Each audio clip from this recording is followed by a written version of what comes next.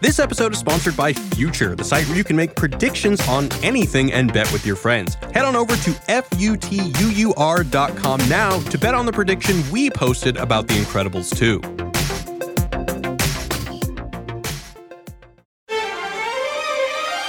Hey everyone, welcome to Show Me the Meaning, Wisecracks movie podcast.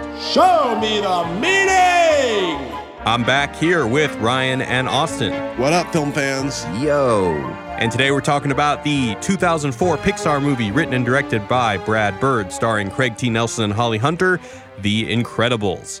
So, let's, as always, get some first impressions. Let's start this time with Austin. What do you think about The Incredibles? So the first time I saw this movie actually was with my dad and stepmom. They're pretty wholesome Christian folk, and they, like these kinds of movies that have like nice family values and that are well constructed and blah, blah, blah, blah. I don't know why I'm saying that like that's a bad thing. Of course, it's a good movie. Yeah, Fucking wholesome family values. Yeah, how dare they? But no, so that was the first time I saw it was with them. And I really enjoyed it. I mean, I kind of was expecting it to be a stupid animated movie that, I don't know, wasn't really going to appeal to me and my sensibilities. But it really did. It's really smart. It's really well crafted. I love that each of the protagonist characters all have some sort of story arc. Like even the baby has a story arc. Everyone has something to learn or something to gain, or there's a struggle. It's a great movie, man. I mean, it's really well done, and I don't know. It's not as philosophically rich as I think some of the other films that we've talked about on this podcast. So it'll be interesting. Like even like a Boss Baby, I was able to go like on a deep dive, psychoanalytic, Lacanian read. Whereas this one, I'm kind of like, it's about like family and, ability and discrimination maybe. I don't know. We'll talk about that. Okay, cool. Yeah. We'll definitely get into that. Where would you, just real quick, where would you rank this in terms of other Pixar movies? Is it toward the top of your list, in the middle? It's one of the ones I forget, actually. I think when I'm ranking my favorites, I think of Up, I think of Inside Out, and for some reason... The recent ones. Yeah, well, and like Toy Story. But for some reason, this one I forget as being in the pantheon of great Pixar films. But it should be up there. Okay, cool. Ryan? Well, Brad Bird's the fucking man. First off, at this point, I've seen this movie so many fucking times. So the first time I'd seen it, this used to be my favorite Pixar movie. I mean, I really do like this movie a lot. But I've seen it a lot. And so at this point, having seen it, now I'm kind of honestly a little sick of it, to be perfectly frank. But I still don't, I acknowledge that it's a fucking awesome It just doesn't movie. do anything for you anymore. Yeah, it's kind of like I know what's going to happen. So no new epiphanies this time watching it. I mean, I had a big epiphany when we made our Earthling cinema episode on this, a while ago, because I kind of had not really thought about the whole, like, kind of fucked up way you can take the message of this movie, which Garrick's Wormy Lloyd highlighted for us. Yeah, that was fun. Which is basically like, if you got to be born special or, don't even try is essentially the moral, right? We're definitely going to get into that. Yeah. So anyway, I this movie has a lot going on. I like it. Oh, and then in terms of favorite Pixar movies, at this point, I'm going to go Toy Story 1. Coco 2. Ooh. Wow. And then Toy Story 3, and then probably Inside Out, and then Incredibles. Okay, cool. Wow, okay. Well, yeah, Ryan, by the way, Ryan's always the guy who has a list in his head. I can never really make definitive choices on which is better, which is worse. But yeah, I remember seeing this movie in high school, and I remember seeing it with my friends, and we all really enjoyed it. I think this was early on in the Pixar pantheon where I was first coming upon the realization that, oh yeah, these guys nail it pretty much every time. And I really liked the movie. It was super fun. I mean, I think that just the fact that it is a superhero movie and we get to see superhero action scenes says a lot about how rewatchable this film is. And so I really liked it. And then similar to Ryan, we did revisit this movie for an Earthling Cinema episode that I think is probably actually one of our best performing Earthling Cinema episodes. That was a lot of fun because I'm actually very curious to see where this conversation leads us, because I think that you can take the message in an interesting way that I don't necessarily think is a negative message. To me, it's actually a very refreshing and novel message. But this time, some of the things that I actually did grow to appreciate it in a couple new ways this time. I think that this movie has a very interesting take on nostalgia, and I was able to kind of appreciate more of the ways that they creatively, not only in visual sense, but also in the script, are able to mix the kind of family dynamic tropes with superhero tropes. But we could talk about that more. But yeah, I like this movie. I'd say it's probably in the middle of the Pixar pantheon for me. But having said that, that's only because the films at the top are just so good. Yeah, I mean, really, every Pixar film is. I mean, is there a bad one? Yeah. I mean, there's like 3 Cars movies now. I haven't seen the second 2, but a lot of people don't like those. Brave was kind of eh. Yeah, Brave and Cars 2 were very meh. And then The Good Dinosaur, isn't that a Pixar movie? Yeah, but that one was all right, though. I actually didn't even see it. I would put Finding Dory in the super meh. Oh yeah, that one got panned kind of universally, didn't it? And then Bug's Life kind of is on the early, cutting room floor. I mean, I still to this day get that confused with Ants. Which is the one starring Woody Allen? That's Ants. Oh, that's Ants. Okay. They came out at the same time. They came out at the same time, yeah. And they look similar. One of them's blue, one of them's brown, but they both are ants, right? Ants is way better. What's the one where it's like the hornets are attacking them or invading them, or isn't there some? Oh, that's Ants. That's Ants. Yeah. Okay, yeah, that one I like. Yeah. All right, before we get into the recap, I want to tell you guys what we are covering next week on the podcast. We're going to be covering the 2001 film Donnie Darko, written and directed by Richard Kelly. Note, we are not going to be doing the director's cut. We're going to be doing the theatrical version. All of us have seen the director's cut, so we'll be able to talk about the differences. But for the purpose of the podcast, we're going to do the theatrical cut. So there's going to be a link in the description of this podcast on where you can find it, how you can download it, how you can stream it. And so please watch along with us in preparation for next week's podcast. Okay, cool. So let's roll into the recap. In a time when superheroes and supervillains walk the street, none are more powerful than heroic married couple Bob, aka Mr. Incredible, and Helen, aka Elastigirl. But when Mr. Incredible gets sued for saving a man from suicide, superheroes become outlawed, relegating the Incredible family to a stifling existence in the suburbs where they must hide their superpowers. One day, Bob receives a mysterious message from a woman named Mirage asking him to don the identity of Mr. Incredible once again to head to an island and defeat a robot gone amok.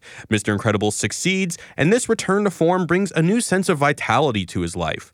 Mr. Incredible is called again on another mission, and it is revealed that his benefactor is actually an old disgruntled fanboy named Buddy, who has spent his entire life creating technology that gives him the power of a super and now dons the name of Syndrome. Buddy captures Bob, but not before Bob uncovers Buddy's plan to terminate all the old supers and unleash a giant robot on a populated city, defeat it, and then bask in the glory of being the only super.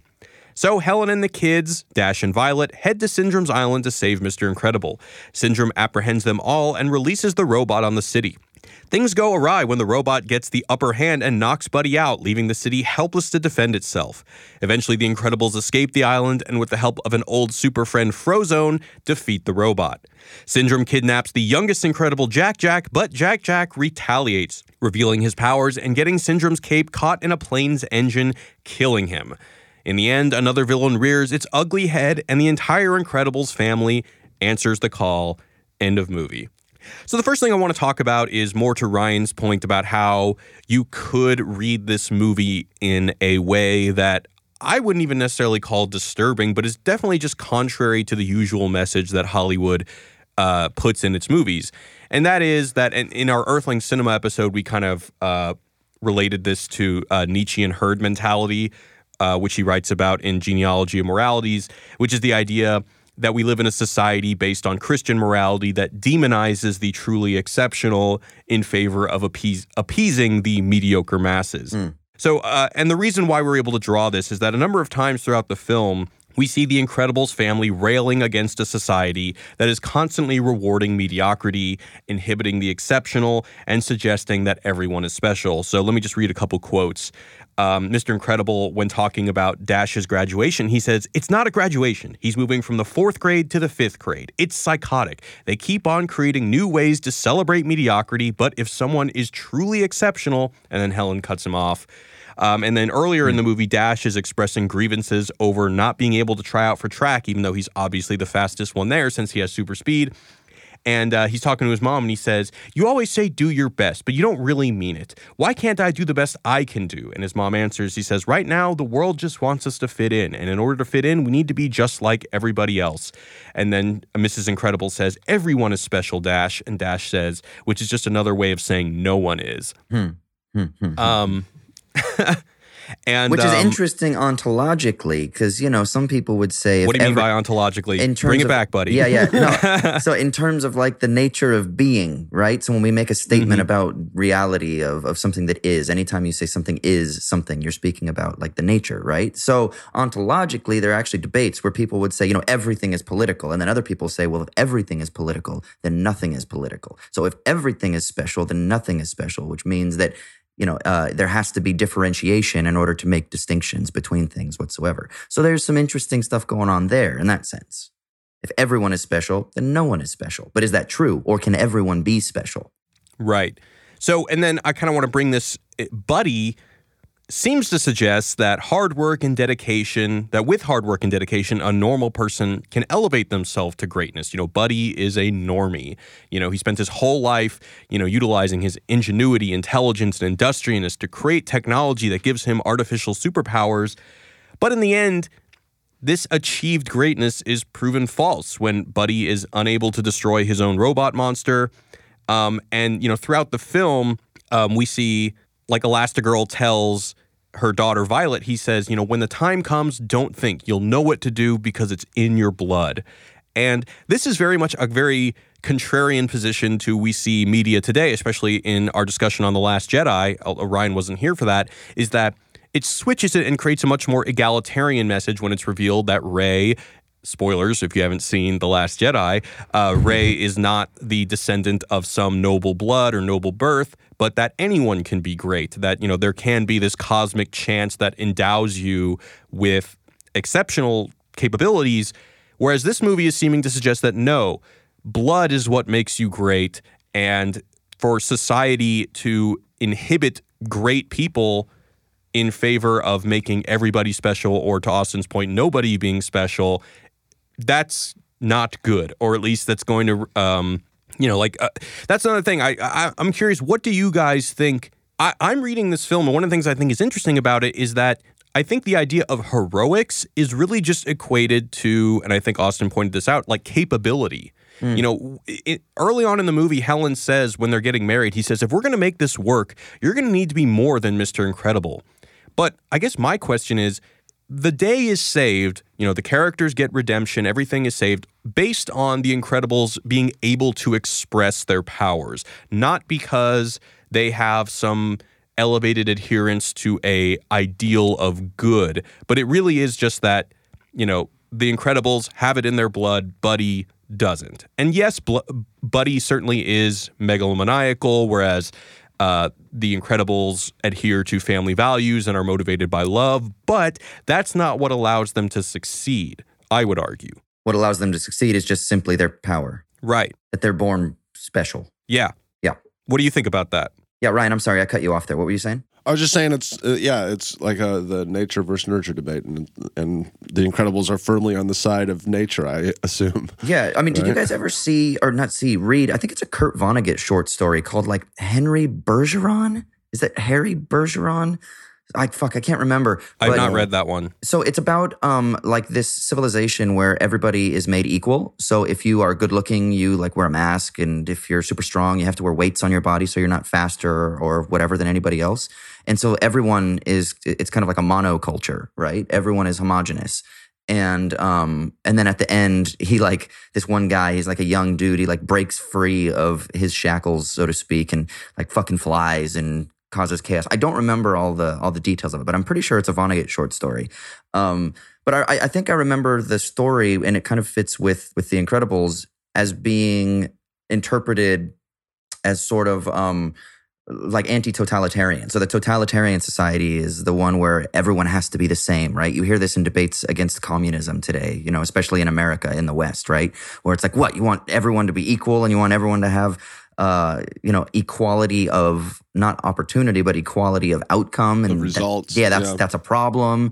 And so you kind of see any sort of film that like or story or I guess narrative that valorizes being special or unique or having these supreme powers as being something that is supposed to be, in the Nietzschean sense, like this this idea towards freedom or greatness or something like that. But then other people would find that to be a bit to have an issue, or to be a bit of an issue, because then you're just basically saying that certain people are born special, or certain people, deserve better outcomes, even though maybe other people didn't have the same opportunity. So you get into all of these weird, sticky issues. But this film definitely, I can see how it can be read in that weird way, in the sort of the anti-Nietzschean herd way. Yeah, I think it's kind of, to me, it's less saying like you can't be great if you're not born great, even though it kind of does say that in a little bit. But I think it's more of like almost like a Ayn Rand objectivist reading, where it's kind of like look, greatness should be celebrated always. Like you should never have to hide the fact that you're great. Like those are the people that save the world, quote unquote. And the fact that the Incredibles have to hide that's kind of, I think, what Brad Bird in the movie is saying. Like that's not good for society. So, I talked about The Last Jedi, and I guess I'm just very cynical in thinking that since this is a Disney property, so is Star Wars, so will this sequel. I think that in the sequel, this is going to change. I think that the message will change, because this was, almost 15 years ago, where things weren't at the fever pitch of outrage that they are now, and, overly politicizing everything. But I think that this message... Meta-Jared's coming. No, this is just a prediction. This is a prediction. And I don't know how you guys think about it, but I think the message is going to change. Do you think that this idea that society, it's for the good of society to let exceptional people be exceptional, and do you think that that's going to be maintained in the sequel, or do you think they're going to backtrack and do a more egalitarian message like in The Last Jedi? I would be upset if they did, but I can see that. I can totally see that happening, because I have the same cynical part of the brain that you do. But I can see like one character all of a sudden rising up to the actual level of the Incredibles. Yeah. Okay, guys, so before we move on, I want to give a quick shout out to our sponsors. So by now, you probably know that we love to obsess over our favorite pop culture touchstones. And like any group of highly analytical nerds, one of our favorite pastimes is to make predictions about our favorite movies, TV shows, science, politics, etc. Like, will Marvel make a Care Bear-based action movie? Anyway, today's sponsor, Future, has taken that guessing concept and turned it into a massive social forecasting game that you have to see at futur.com. That's 2 U's. With Future, you and your friends can make predictions on things in a fun and competitive online setting. The odds and payouts change when more people start betting. It's super easy to understand and actually really fun. Will Amazon buy Nordstrom's? Will Trump make it through his whole term? I don't know, I'm not a psychic, but maybe you are, so go online and place your bets today. You can even suggest questions for other players to bet against, and again, we just set up a question about The Incredibles 2. We think that someone with no superpowers will be the hero of the next movie. So what's your take? Let us know what you think by going to futur.com or check the link in the description to place your bet. We'd also like to thank Tab for a Cause for sponsoring this podcast. Tab for a Cause is a browser extension that donates to charity each time you open a new tab. It doesn't cost you a thing, and you can do good while doing something you're going to do anyway, so it's a win-win. So just by browsing the web, Tabbers have already raised more than $450,000 for charity through Tab for a Cause. And just think how many tabs you open a day, or at least I open a day. So let's keep that number growing. It's quick and easy to get started. Just head on over to tabforacause.org/wisecrack to download the extension and start making your tabs count. All right. So I want to talk about Buddy. What do you guys think about Buddy? Do you think that he's evil? Because more to the way that we're reading this, I don't know. Buddy to me is like, he's almost like a Captain Ahab character in the way he's like railing against the natural order of the world. You know, we talked in our last podcast about Gattaca and how it's an affirmation of determination and will. This is the opposite, right? Because Buddy is the ultimately determined person. He's built this empire of technological achievement just so that he can be as great as his idol, Mr. Incredible. And now, granted, yeah, he's probably mired in resentment, and he, you know, it ultimately loses his humanity. What was that word you just said? As a classic French term, ressentiment. Ressentiment.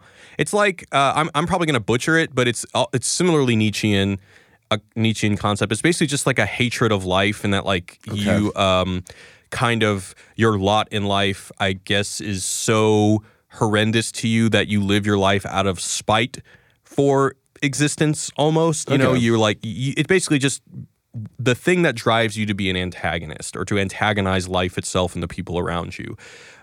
Please correct me if I oversimplified the shit out of it, Austin. No, that's fine, man. I mean, it has to do with a weak will as opposed to a strong will. And so you're a sort of reactionary as opposed to an active person. And so Buddy would be, what Jared is, I think, intimating is that Buddy would be determined or over-determined maybe by ressentiment because he was jaded or spurned as a kid by his idol. So then his life is lived in pure, weak, reactionary revenge. And so, yeah, so that's kind of it. It's interesting. I couldn't help but think of like Elon Musk or even Batman. Yeah, exactly. Yeah, sure. He's like a libertarian superhero, you know? Mm-hmm. He's like he's the guy that can do anything just because of his ingenuity and because he knows some STEM skills or something like that. Yeah, baby. Testament of will. That's right, man. He's Elon Musk, you know? And but the funny thing is he's the villain. And so I wonder if that's saying, because everyone loves Elon Musk, there's like this cult of Muskness that is really strange right now. You know, it's like, are you? I mean, look, dude, I mean, he's obviously an intelligent human, but it's almost like anything he says or does, people automatically just brand as being right and beautiful and good because he has like street cred. Comes with the territory. Yeah, well, look, yeah, I mean, so there's like no criticism. And I think I would say that anything that comes out of anybody's mouth that people uncritically accept as right is, and here we go, problematic. Say it together. But yeah, I think that, so I'm going to read a quote that is kind of connecting to what we were talking about earlier. So Bob says, "You mean you killed off the real heroes so that you could pretend to be one?" Ooh. And Buddy says, "Oh, I'm real enough to defeat you, and I did it without your precious gifts, your oh-so-special powers. I'll give them heroics. I'll give them the most spectacular heroics anyone's ever seen. And when I'm old and I've had my fun, I'll sell my invention so that everyone can be superheroes. Everyone can be super. And when everyone's super, no one will be." Ooh. I think that, yeah. So first of all, it's similar to like, you know, yeah, everyone's being special, therefore no one is. But I think that this can be, I think that more than most villains, especially most villains in Pixar movies, we can draw sympathy for Buddy. I think there's one element to his personality that complicates this and makes him decidedly an antagonist, but I don't want to get there quite yet. But he wants to make everybody equal. And that, to many people, would be a very noble effort, you know? Mm-hmm. And I think it's interesting how he's cast as a villain in his desire to use his will, his technology, his industriousness but the movie kind of equates that pursuit with evil. Well, it's funny because, yeah, he it's kind of a charitable mission, yet he's doing it for seemingly selfish reasons. Right. So how are you supposed to take that? It's kind of like if you heard Bill Gates was giving all his money for some really, you know, selfish reason. You're like, well, thank you, Bill Gates, but also... I guess that would be my one criticism of this movie is that it doesn't really do enough to suggest that whether it's the family's benevolent sense of unity or something like that, or their sense of love that ultimately allows them to succeed.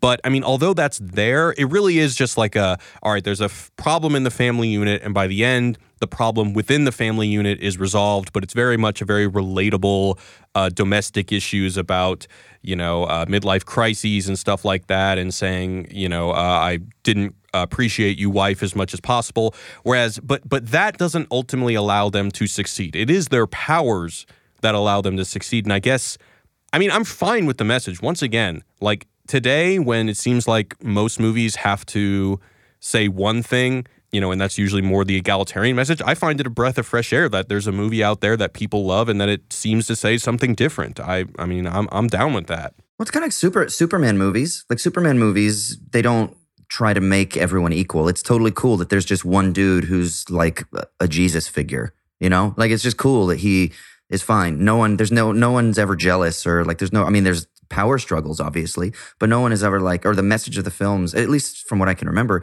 it's never like, man, that's just unfair that Superman has all these powers, you know?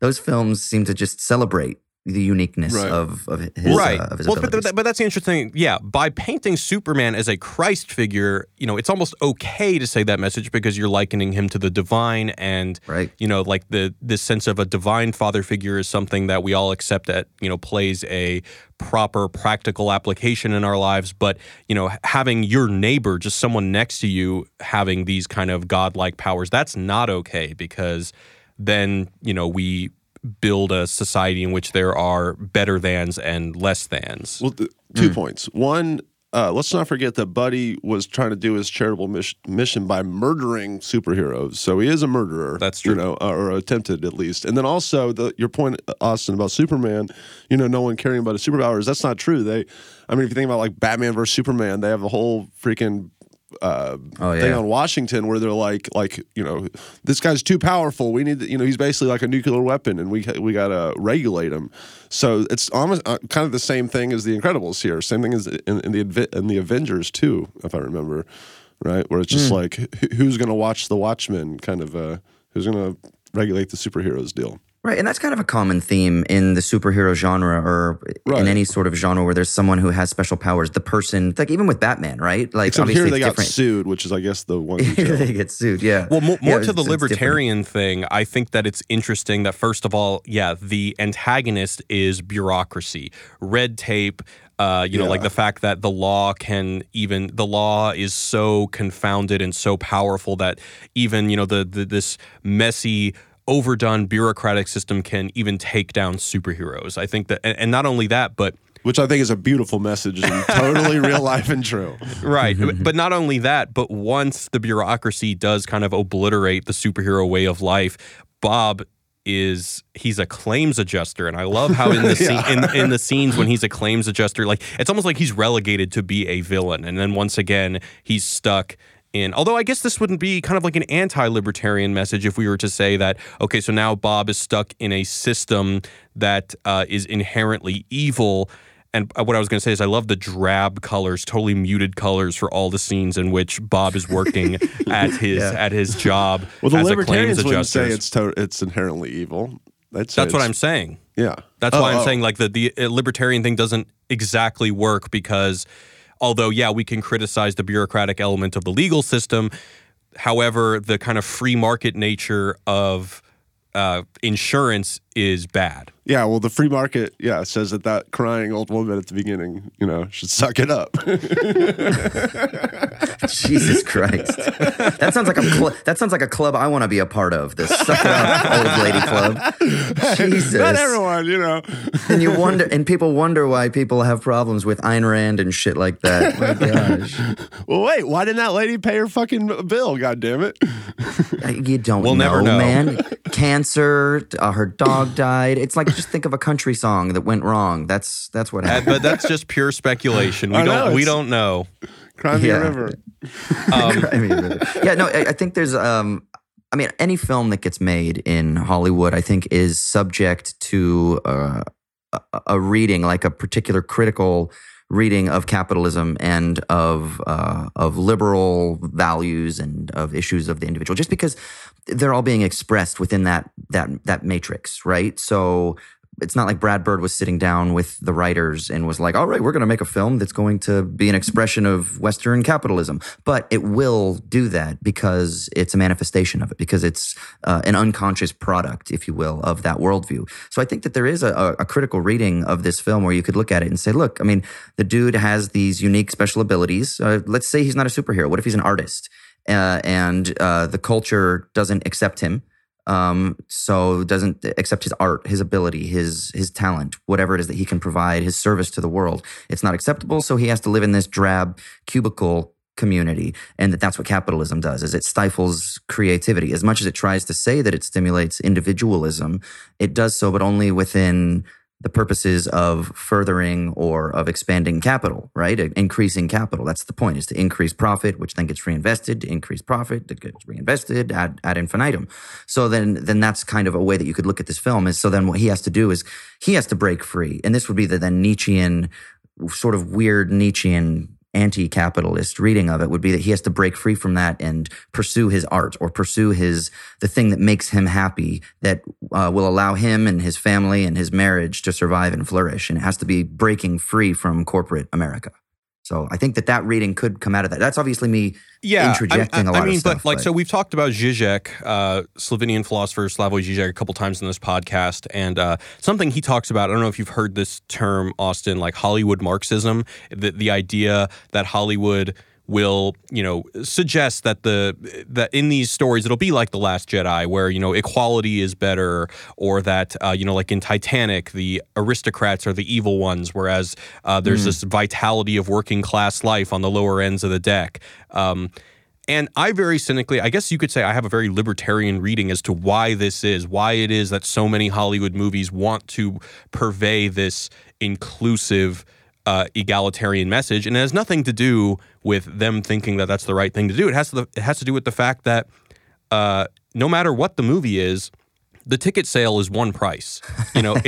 It's not like, oh, I want to go see Moonlight. That's a great movie. That ticket is $20, but Transformers is only $10. No, it's all one price. So in order for a movie to make money, you have to sell as many tickets as possible, and basically selling the masses, the plight of their lives, saying that because it works more. It's not like a Bugatti or something like that, where you can have a market based on selling high quality products that are very expensive to a select group of people. No, you have to appeal to as many as possible. Therefore, you are going to inundate your movie with a message that is going to resonate with them.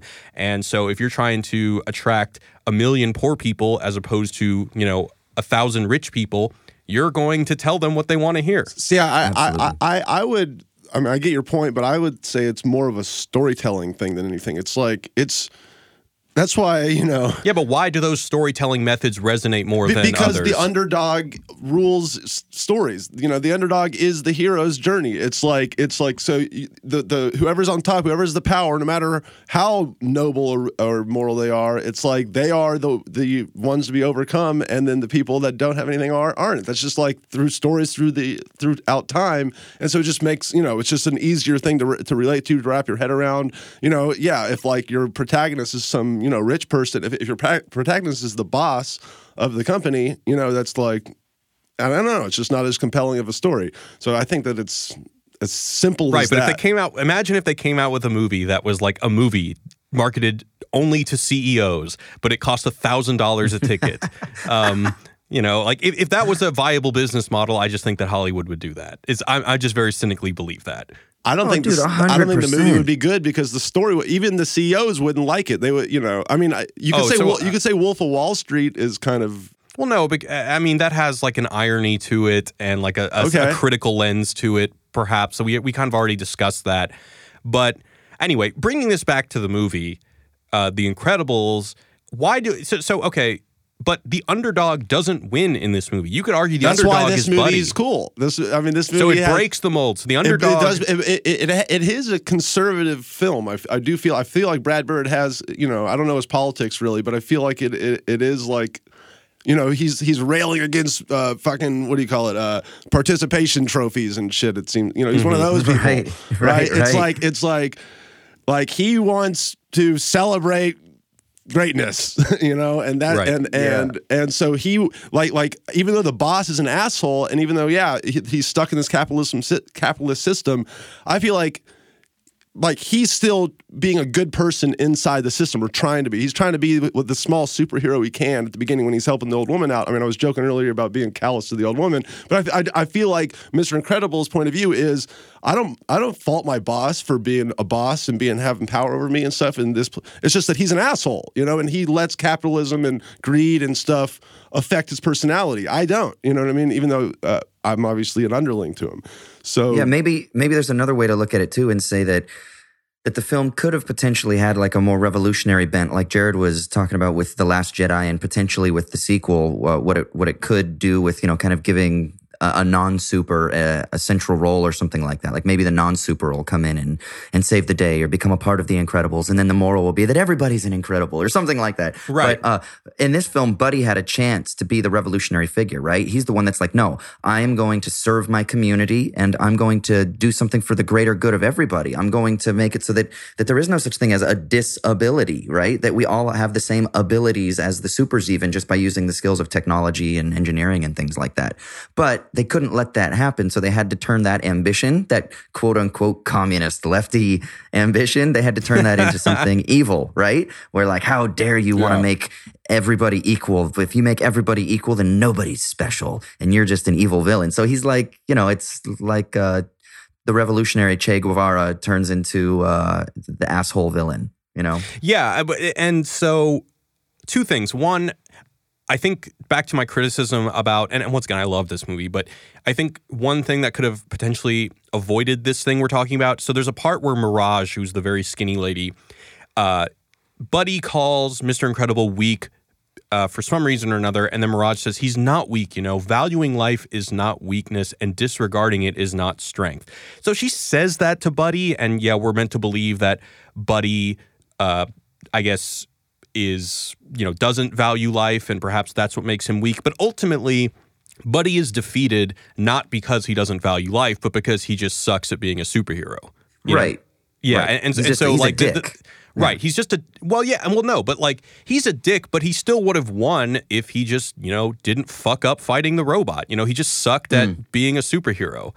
And so don't you think that he fucked up? Don't you think that the fact that the film is saying that the fact that he's not as good of a superhero is because he lacks the moral fiber of the family? I don't think that that's evident in the text, is what I'm saying. Yeah, I think I think that we can believe that, and I think that, probably someone who's less critical than we are, not to say that I'm right, I just don't think there's a lot of justification for that in the text. No, yeah, I think it's more of the Gene's argument in that moment when he fucks up. With it's really interesting too, because this is actually a really hot topic, and we don't need to go too far down this rabbit hole. It's quite a tense, polarizing figure that we could talk about in another context. But Jordan Peterson's new book that is like a bestseller, he has this chapter on lobsters where, he's talking about how you can look at nature and we can see that lobsters form themselves in hierarchies.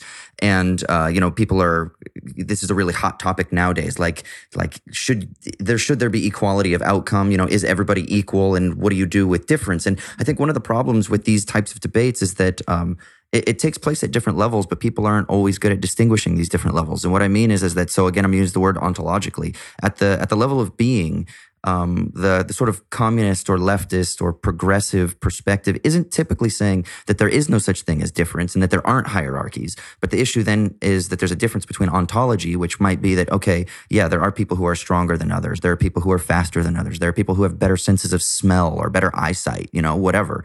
That's not the point. The point is at a social or political level, how does the ontological stratification map? And then how are we supposed to deal with those variations and things like that? But we're just not good at having these types of discussions, which is why I think this film is so interesting because, like you said, and I didn't really think about it from this angle when I was watching it, but now it's like resonating with me like crazy. And now I'm looking back and playing the film in my mind through this prism, is that it really is kind of doing something totally different than what we're usually spoon-fed in mass media, which is that idea that, no, you can be a hero too. I picked this movie because I thought you were going to say it was problematic. Yeah. And it didn't happen. No, I'm trying to expand my vocabulary a little bit for you guys. I'm just fucking with you.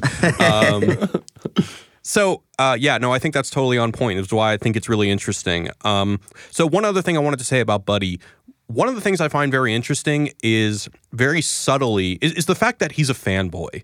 It's not just that he's a dude, he's a mega fan. And there are some very subtle moments, and I hate using the word like toxic whatever, but like I remember especially in this newest season of Black Mirror, there's that USS McAllister episode. Did you guys see that? Which one's that one? That's the one with the Star Trek. No, I didn't see it.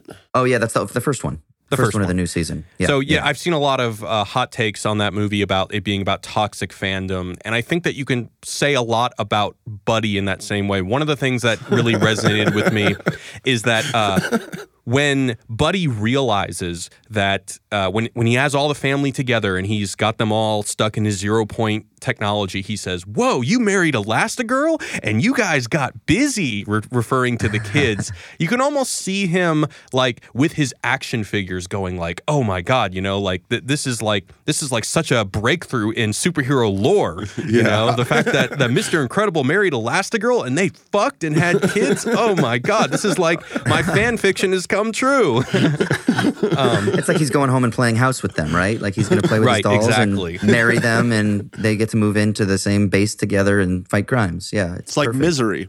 Yeah, and there's also this element that Buddy feels like Mr. Incredible is obligated to owe him something. And I think that, you know, I'm bringing it back to The Last Jedi, but we see that with fan cultures that Rian Johnson owes something to the fans. You know, he owes it to us to give us what we want. And, you know, some people would call that toxic fan culture. I try as hard as I can not to use that term. But I think that there is something interesting going on here with that characterization of Buddy. And that's one of the elements, I think, that makes him an antagonist. I think this is one of the problems with a market-driven culture in general, though, is that... So let's start with Star Wars, and then we can kind of move it back to The Incredibles. But like with Star Wars, like we talked about in our episode too, is if Rian Johnson is crafting a film, is he obliged to meet the audience's expectations? And in a sense, yeah, because in a sense, you've got to put butts in the seats. So you've got to do enough of it, obviously, to get people there. So that means that there's like an external compulsion that is the demands of the market that are restricting and constraining any piece of art.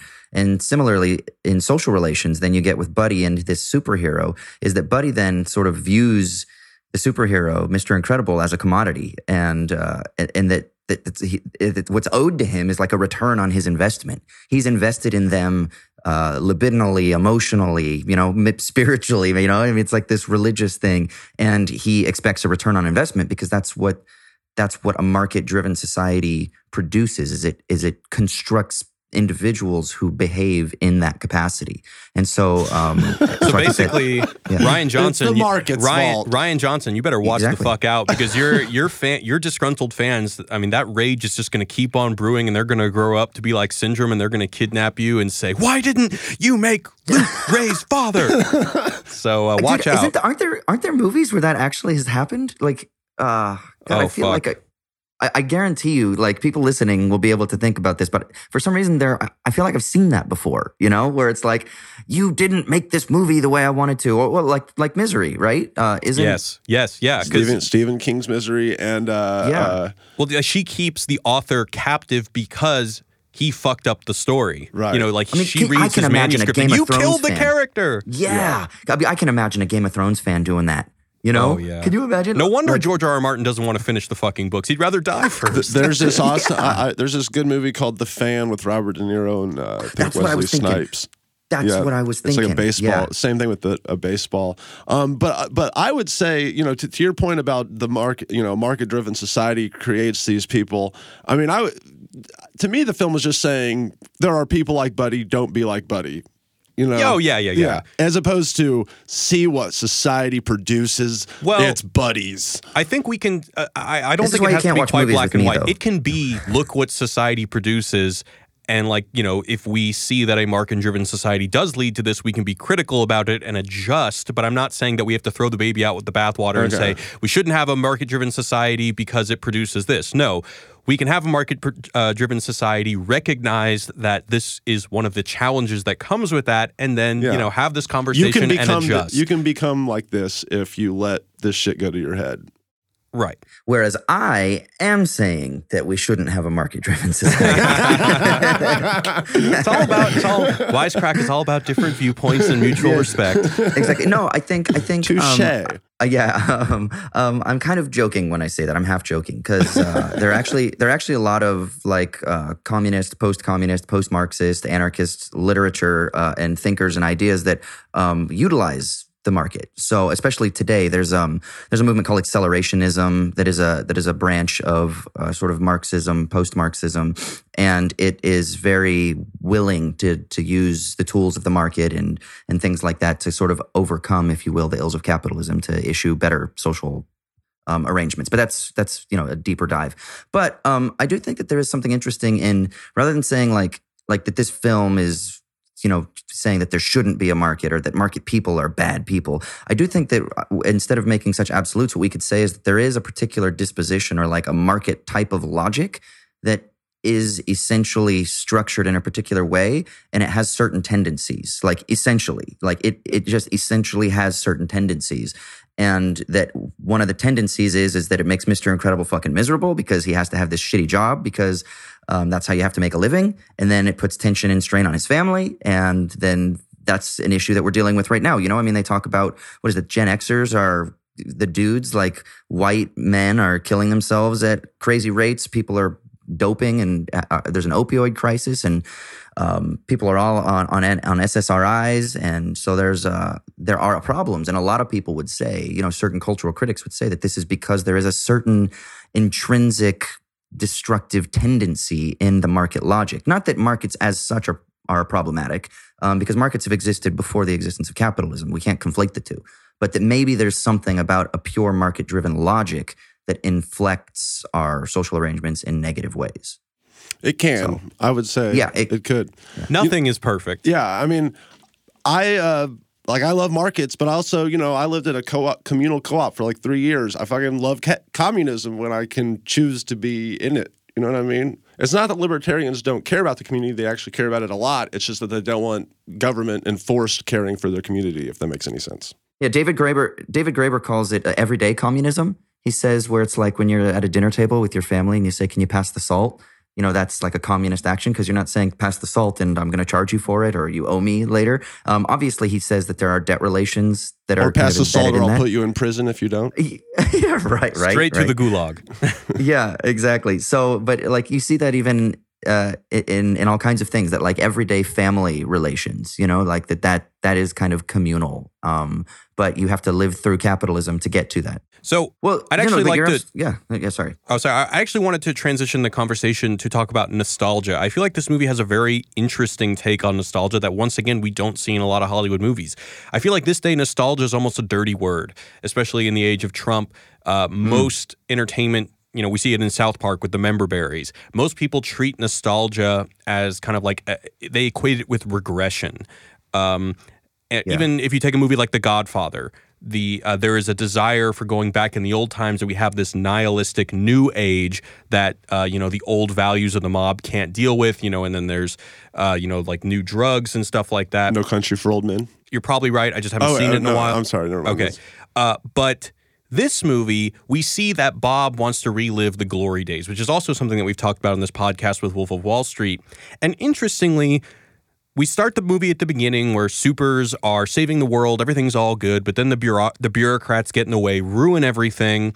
Then Bob's life sucks. He's living this really shitty suburban existence. And then at the end, I guess we're meant to believe, although the trailer for the sequel kind of complicates this, things go back to the status quo at the end. They are able to reveal their powers. They're able to be Elastigirl and be Mr. Incredible again. It gives new vitality to their marriage. And I thought they interestingly, don't reveal their powers. Or they don't reveal it to the world, but they're able to express their powers. Interestingly, I don't know if you guys, so I didn't remember this, but at the end, after they defeat the robot and after this town is saved, we see these two old man characters that say, did you see that? That's the way to do it. That's old school. Yep, no school like the old school, just like old times, just like old times.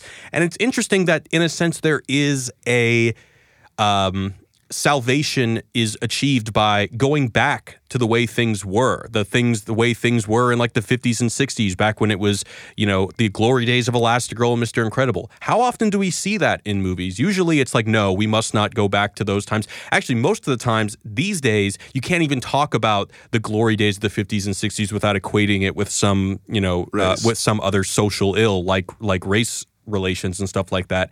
So I do find it interesting that this is the only movie I can think of in which nostalgia is affirmed in a very positive way.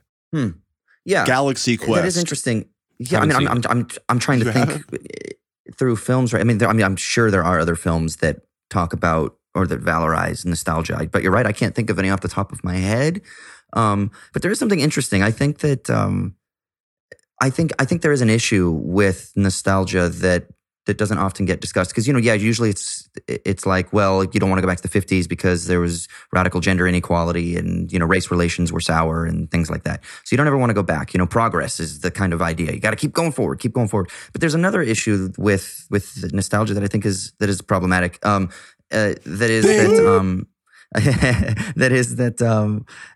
when you use an image, this like static, inert image to mediate your social relations, to determine your consciousness, to determine your linguistic framework, when you use those images, and we can't get away from that, we always do it, but when you encamp yourself in that type of social life, it really restricts what you're able to do. And so if your social relations are over-determined by these inert, fixed, static images, it produces a phenomenon that Sartre would call seriality. And I think what that is it creates an alienating social structure. So it does have some issues, and we can get into why, but I mean, it's kind of technical. But I do think that if we're not living in the now, it sounds so fucking cheesy, but if you're not living, or if you're allowing yourself to be overdetermined by these static, inert images of the past, then what that does is that really restricts the potential for what you can create and what you can do in the moment, is really what I'm trying to say. But can we not say that there are things in the past that are worth revisiting, and that, it's possible for us to move forward and then take one step forward and two steps back and be in a better place, right? Like, I mean, that's all 100%. I'm saying. Yeah. Oh, yeah. I mean, it's impossible to not have images mediate our social reality. It's impossible to not have them. The question is what is the influence that they have over our social relations? Do they overdetermine? So if you just simply encamp in nostalgia, then you would probably be a very strange individual. And your social relations, like, could you imagine an entire society that was just oversaturated by nostalgia? That would probably be a really weird world. I kind of feel like we're there, but for me, nostalgia is like not a bad thing at all, and like thinking, feeling fond for the past is a pretty human emotion. But like where it gets weird is that when there's this whole kind of like quote unquote nostalgia industry now, where it's like literally it's marketed to you and like everything is recycled as, remember that? Oh, fruit roll-ups are back out. We literally have fruit roll-ups. Remember the 90s? We have fruit roll-ups in the office, and everyone's like, wow, remember? Oh, yeah. In a sense, I'm actually guilty of that. Yeah, exactly. So I mean, that kind of thing where it literally takes when nostalgia is everywhere to where we're not making new culture, where it's just like where it's that much, then that, I think that's a bad thing. But I think that just being fond for men, we should do that again. For cherry picking things from the past, and that's fine. Nothing wrong with that. Right. And, it's just refreshing to have a movie that's willing to say that some people are born better than other people, and sometimes going back to the glory days is a good thing. It's just amazing that we have a Disney movie that says that. It's incredible. That cost $100 million to make. Incredible. It is incredible. See, there's Meta Jared right there. There's Meta Jared. Incredible. It is interesting though that there aren't many movies that would be brave enough to kind of tackle this position. You are absolutely right. I mean, I'm trying to think of even another movie that would have this big of an appeal and this big of a public reception that would not give you that everyone is special.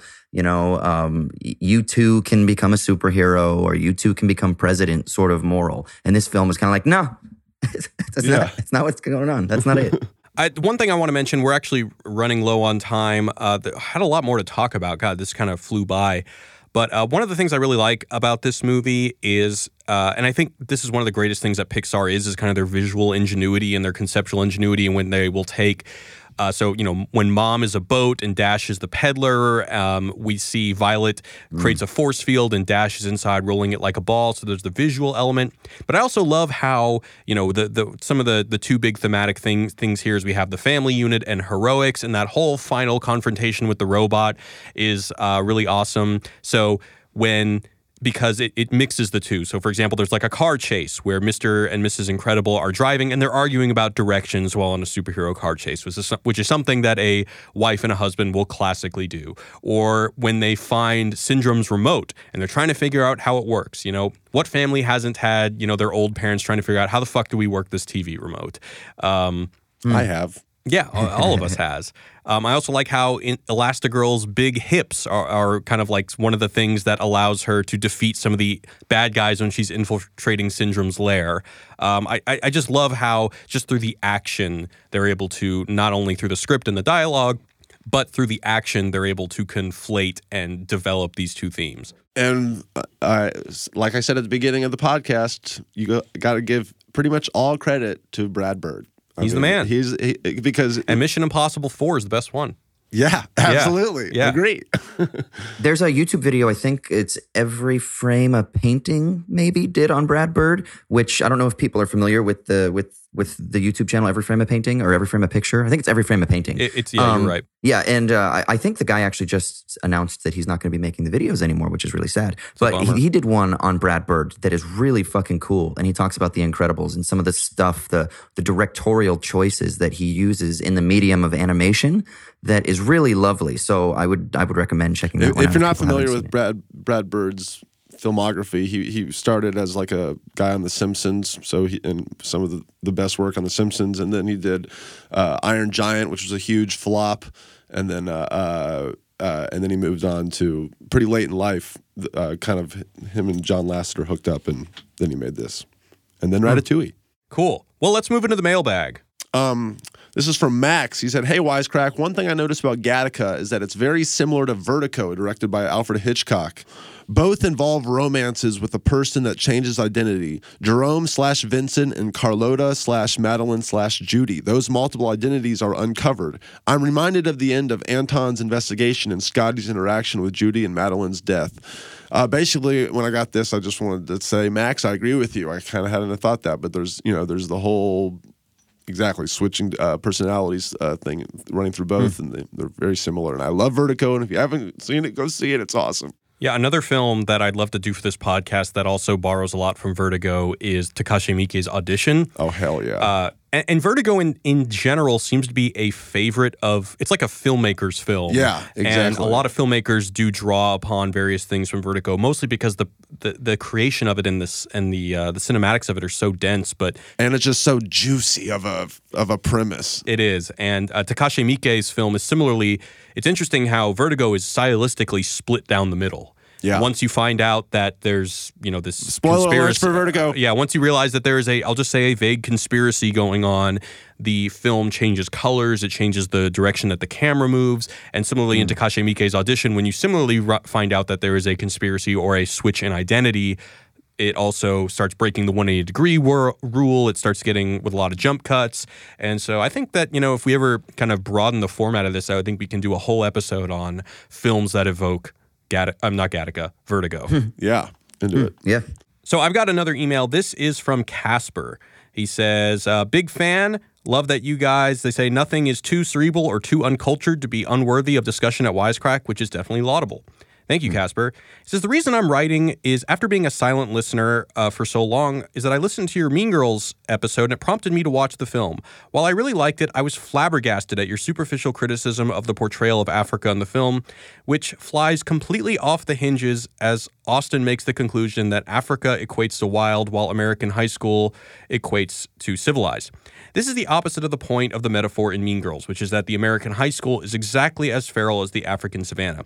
This is why students are portrayed as apes as they fight, jungle drums play during conflict, and even why we cut back to Caddy's first boyfriend, reversing the metaphor to show a decidedly relatable situation where Caddy is turned down by her African crush. I share Jared's view of the inanity of the word problematic and his stance that inability to be offended is virtuous. But more than that, I abhor the tendency to seek out and criticize cultural antagonism where there is none. To the extent that Mean Girls even has a cultural motif, it's that despite the trappings of civilization, American social life is still fundamentally raw and animalistic, i.e. no different than apes fighting. As such, if the film is guilty of cultural ineptitude, it is in being relativist, i.e. comparing the Western world girl world to the African wild without nuanced acknowledgement of their actual descriptive differences. Not, as Austin concludes, the opposite, i.e. claiming the Western exceptionalism and African wildness vis-a-vis American civilization. Oh, he talks about Zizek. He says, in the words of Zizek, cultural stereotypes, when used right, can express a space of shared solidarity rather than racism. Thanks for all your great content. Also to you, Austin. Hope you don't find this point of contention to be a criticism of what you contribute to the show in general, as I really value what your obvious knowledge of philosophy adds to the discussion. This is from Casper, who is a political advisor for the Danish Parliament. Jesus Christ. So, I mean, look, this is... I love it. I wanted to bring this up because this is something that's very dear to me. Like, this is something I totally believe in, and I believe that, you know, I think that it's virtuous to look at things in a perspective that will not divide us and that will not bring about, points of offense. And I felt a very similar frustration with the discussion of Mean Girls because I felt like, you know, it's almost as if there is like this, it's backwards. It's like there's a virtue of like finding out how can I be offended and make a point about how this, contributes to unfair power dynamics in the world. And I feel like that's a very bad thing to do. And I think, but, once again, if you disagree, Austin, like this is not, like the Jared Fascist podcast. So I want everyone to be able to express themselves.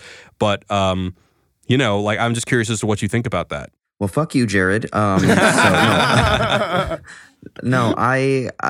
Casper, I'm absolutely not offended at all. I am a professional philosopher. Literally, that's what I am. And so I love going to conferences and I love being around individuals who can challenge me on things. And I always say, people say, are you a this or are you a that? Or do you believe X or do you believe Y? And my answer is sometimes I am. Ask me again in 5 years. I change so much and I'm so fluid with things that it can sometimes come across as non-committal, but it's because I really am open to explore. And that's just kind of my disposition. So I think that's interesting. The only thing I'd say in response is that I'm not sure how strongly I would say that I was trying to make a pure, clean bifurcation between like the wild of Africa and the civility of high school. But what I would say is I think that there is something interesting in the film trying to say that underneath human nature, that there is a wildness there, but that it's disciplined out of us in the West through education. So, this is what Claire was talking about with Foucault and the idea of docile bodies, that people are trained to be, they're educated. And when you are educated, then you become disciplined to perform certain functions, to behave under certain conditions, to act a certain way. But what the film is saying then is that, but underneath that, there's still the wild. And the wild is used visually in conjunction with the African wild. So that's why it's African music and African animals. And obviously she's from Africa or lived in Africa, at least for a long time. So I think that's what I would say more than anything. It's not that they're perfectly clean. But what the film is maybe exploring is how it is that our institutions in the West stifle or teach out or eradicate or suppress or whatever those natural tendencies, but that they're still there. So that's the only thing I would say in response. Other than that, I mean, with the bit about like social antagonisms and things like that and searching for it, my only issue is that I think that everything is different and that there's social antagonism everywhere. So it's not like I'm trying to force a reading of social antagonism. I just think that if you look at any social artifact whatsoever, that there are antagonisms embedded in it, everything. Right. And I would agree with that. And I guess my issue is like people seem to just bring up whatever is the fashionable conflict of the time. Yeah. You know? So like, if you wanted to say that it's problematic that they equate, the wild with Africa and civilization with the West, fine. But I could also say that, it's problematic that they portray good-looking guys as stupid, or that, all the objects of the girl's desire is all good-looking guys. I mean, you can just be offended by anything because ideology is everywhere. I mean, literally everything is ideology. So I just don't. I just see a bunch of. It's just fashion to me. Like what you're going to complain about, it's all whatever is most fashionable. Let's complain about that. And that kind of makes me feel gross. Yeah. I mean, it just seems like imitation, right? That people are just imitating others. So it kind of goes to what we explored in one of our Nolan videos with this idea of mimetic rivalry, or the sort of the idea of mimesis, is that you desire what you desire, and even your desire to be outraged, right? That desire itself is also something that you are imitating because of the other people that are desiring that same desire. Right. So they're outraged at the gender pay gap. And so that's, and I'm going to be outraged at that as well. Not that we shouldn't be outraged at that. That's not the point. But the point is that there does seem to be this sort of mimetic, imitative tendency in society that drives a lot of this stuff. Right. And I think the question that we're asking today is, what are we imitating? Are we imitating other people's views, or are we imitating Russian bots who have infiltrated social media and made these fringe ideas? I don't know, like, this is totally off topic, but whenever I see someone say something completely asinine on social media, I just tell myself, oh, it's a Russian bot, like just because I can't believe that someone would really think that. So that's kind of like me in my bubble. I mean, there's a million things that go into this particular topic, but I mean, I do think that psychologically there's a thing where when you're a kid, you're going to find issues for your time, no matter if you lived in a utopia, you're going to find the thing that's wrong about it and say it doesn't have to be this way, because that's kind of it's especially starting in the 60s and stuff with the whole just civil rights movement and the anti-war movement and stuff, and now that's kind of become the what everyone the hallmark for teenage activism, basically, or young activism. I wouldn't say just teenage, but so it's we got to have a cause. We got to have something. Look what they've accomplished. Our grandparents. They fucking ended the Vietnam War. What the fuck have we done? And so you find. I'm not saying that all these issues aren't important. I'm just saying that sometimes they get blown out of proportion because you're trying. Because I do think that there's this psychological element. No matter how perfect everything gets. Yeah, I could talk about this. You're a human, and you're going to find something wrong with it. And so, yeah, I could talk about this for hours, because I think I'm not saying it's unique to the film industry and the entertainment industry, but I do think that the entertainment industry has a unique culture around it that feeds into these things in a very strange way. But I guess that can be the topic for a different podcast. Well, it feeds into them, and then it feeds them back to us, and it reinforces those things, which means that they become more and more entrenched. And that's what you were talking about a minute ago. The ideology is everywhere. And not only is it everywhere, but it's deep. And so as we are consuming constantly all of these ideological flows, they deepen and they entrench themselves in us, and we become overdetermined by them. Or that's a tendency anyway. Not that we absolutely do, but that is a tendency. Cool. Well, we're way over time, so we're going to have to wrap it up right there. Sorry we didn't get to very many mailbag questions, but keep sending them, because we will continue to answer them. I want to thank my co-hosts, Ryan and Austin. Thank you so much, guys. Woohoo! Where can we find you on the internet? If there are any other Parliament members, or if there are Congress members out there that are listening, heed some of our advice and don't be dickbags. Be better people. We like Casper. Casper's a good guy. Yeah. I don't know what the Danish Parliament is like, but I'm sure Casper is giving them all very good advice. That's right. On the internet, I've been telling people to friend me on Facebook. They've been doing that. We've also, I guess just do that. What about you, Ryan? I started a new short film, comedy short film page called Ryan's Shorts on YouTube and Facebook. So friend that if you'd like to follow my weekly short films. Austin, and to you, baby. You can hit me up on Twitter, Austin_Hayden, and you can argue with me about stuff. I like to talk, so come talk with me. One thing no one said in this podcast is, where's my super suit? Why didn't that happen? Oh, you just accomplished it. Thank you, Jared. All right. So, thanks, everybody. We'll catch you next time. Peace. Goodbye from Hollywood, California. Later.